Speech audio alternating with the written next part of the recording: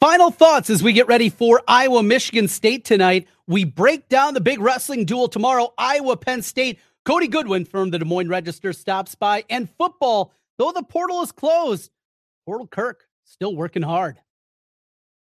Our Locked On Hawkeyes, your daily podcast on the Iowa Hawkeyes. Part of the Locked On Podcast Network, your team every day.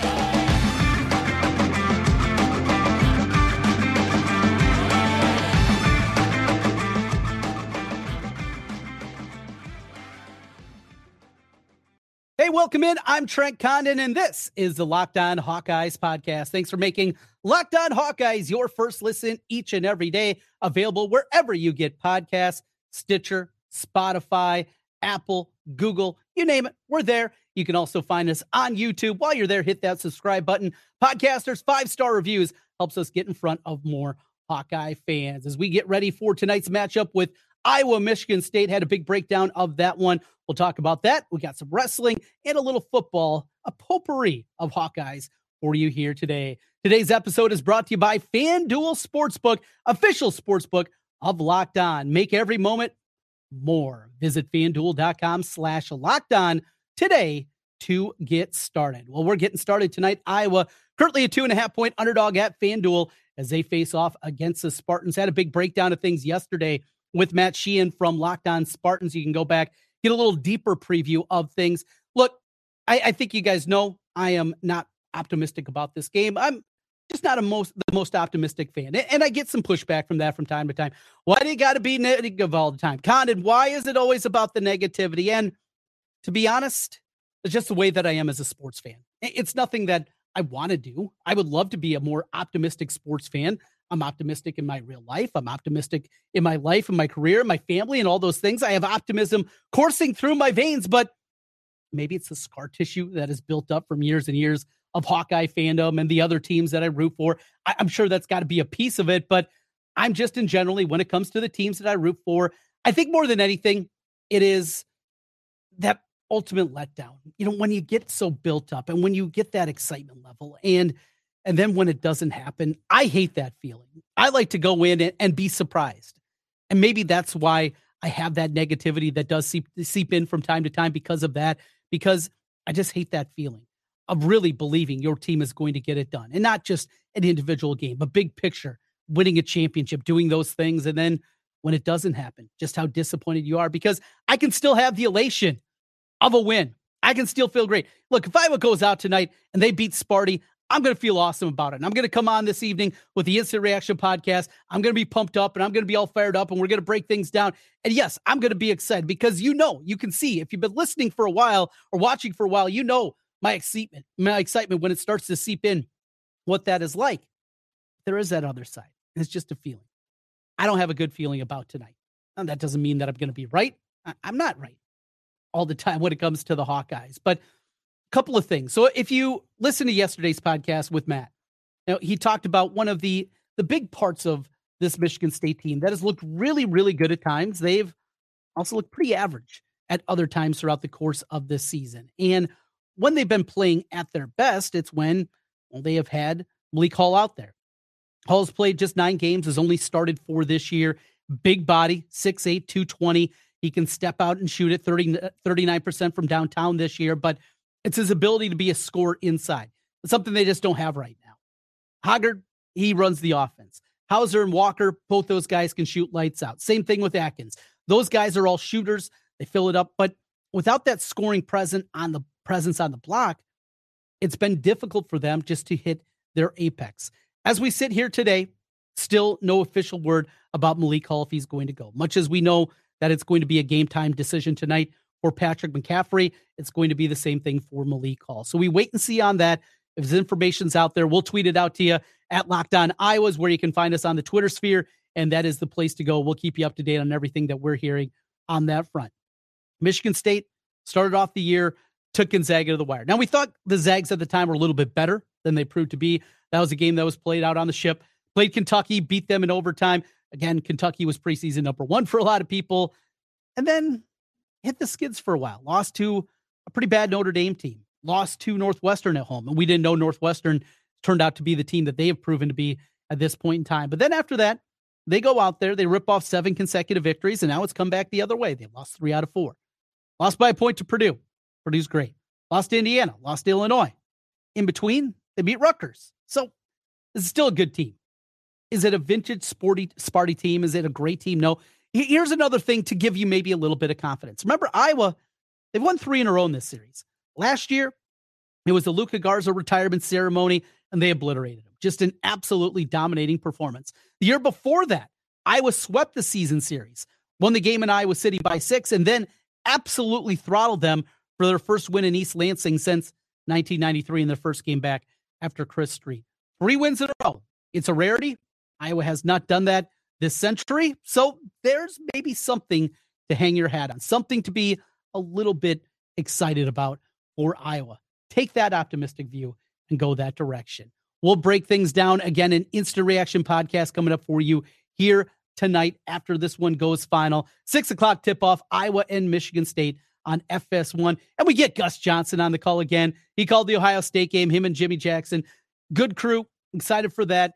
And we'll be watching that one tonight and get you covered. Well, we got another big one on the docket for Iowa athletics, and that is tomorrow. It's number 1 versus number 2.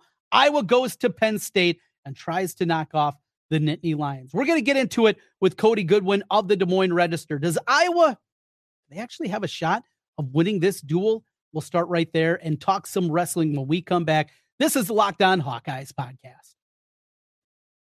Today's episode of the Locked On Hawkeyes podcast is brought to you by our friends at FanDuel. The NFL playoffs are here. We're excited about our new sports betting partner for Locked On because they're the number 1 sports book in America. It's FanDuel. And if you're new to FanDuel, it's even better. They have so many great features that make betting on sports fun and easy. New customers, how about this? Join today and get started with $150 in free bets guaranteed when you place your first $5 bet. Just sign up at LockedOn.com/LockedOn. That's FanDuel.com/LockedOn. FanDuel has all your favorite bets from the money line, point spreads, player props. I love to play them all over there. You can even combine your bets for a bigger payout with same game parlays. Coming up this weekend, I'm big on San Francisco. I will be all about that. That's going to be a part of it. I'll be building a same game parlay. Maybe throw a Farmer Hawkeye, George Kittle in there, anytime touchdown. You build it up and have a chance at an even bigger payout. All on an app that's safe, secure, and super easy to use. Football fans, don't miss out. Place your first $5 bet and get $150 in free bets, win or lose, at FanDuel.com/LockedOn. That's FanDuel.com/LockedOn. Make every moment more with FanDuel, official sportsbook partner of the NFL.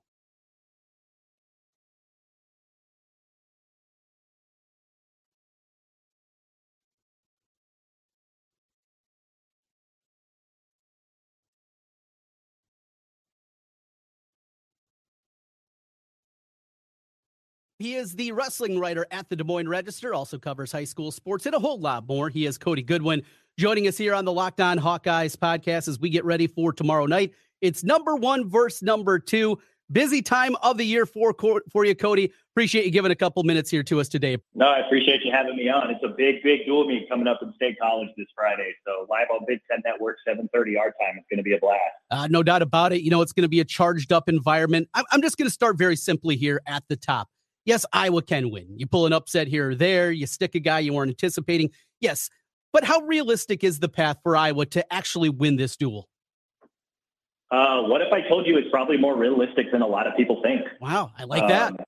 I think if you give both teams the best case scenario, I think both of them could win the duel 24-9, which is pretty lopsided. I don't think it'll be that lopsided, but I think that kind of gives you a sense of there's a lot of swing matches in this dual meet. And I know Penn State, you look at their lineup, they've got 4 returning national champs. They have another heavyweight wrestler who's ranked number 2 right now. He looks like he's a legit title contender this year. They've got a handful of other wrestlers, young wrestlers who I think are coming along pretty quickly. And, you know, there's a very real chance that this could be one of Cale's best Penn State teams, you know, in his 12, 13-year tenure out in State College, which says a lot because he's had a lot of really, really good teams.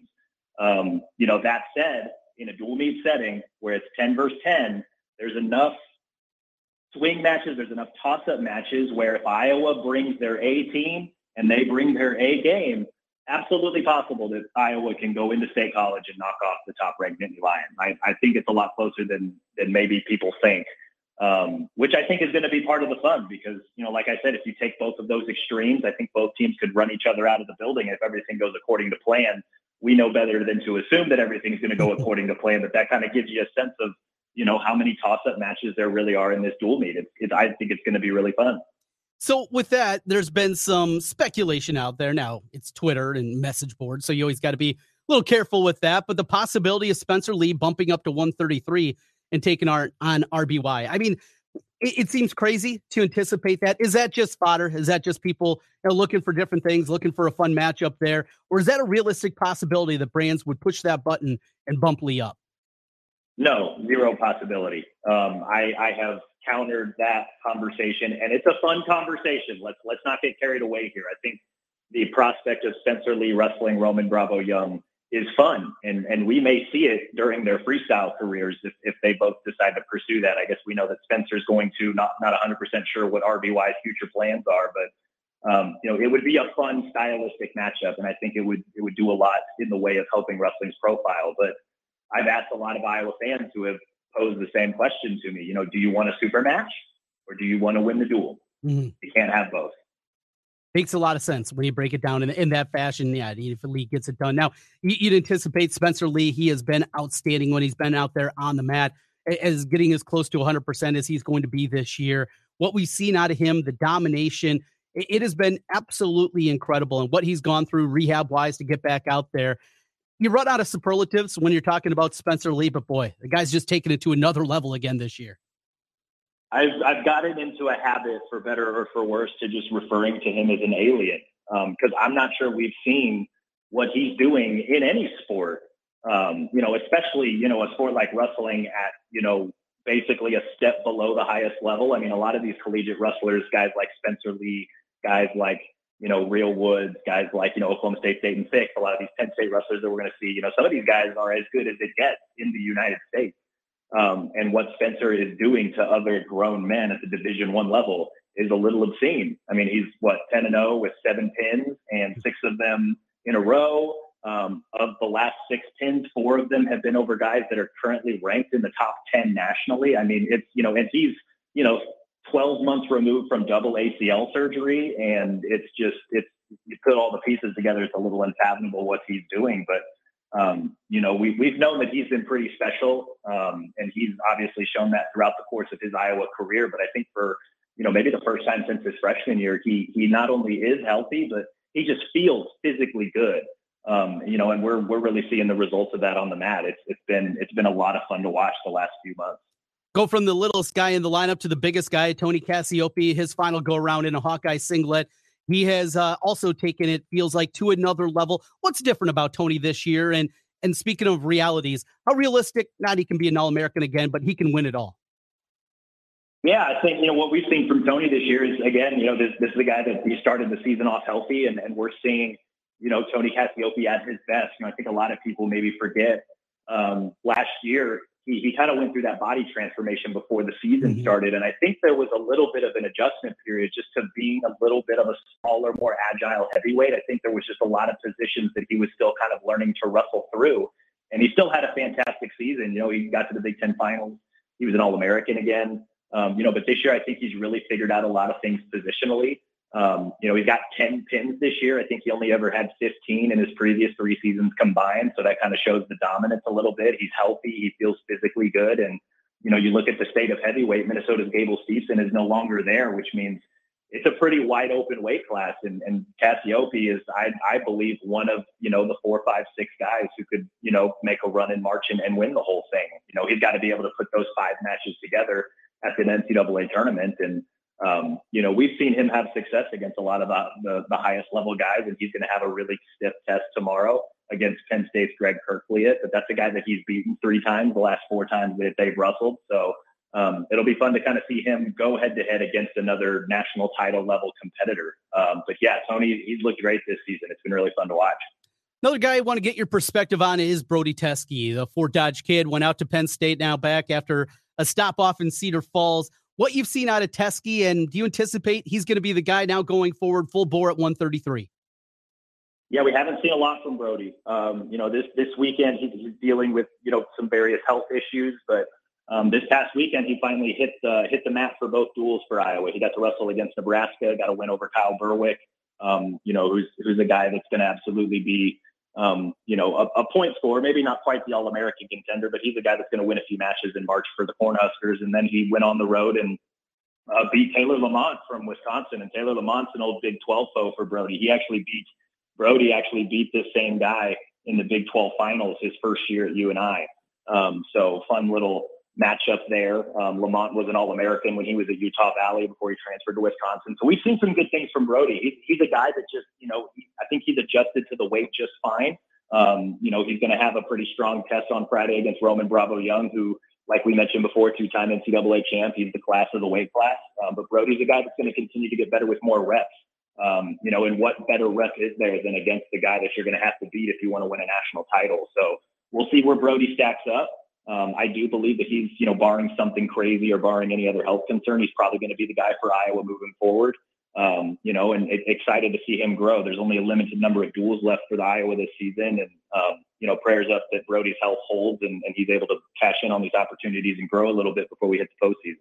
Cody Goodwin from the Des Moines Register as we talk a little Iowa-Penn State duel. Big picture, Big Ten's, of course, around the corner.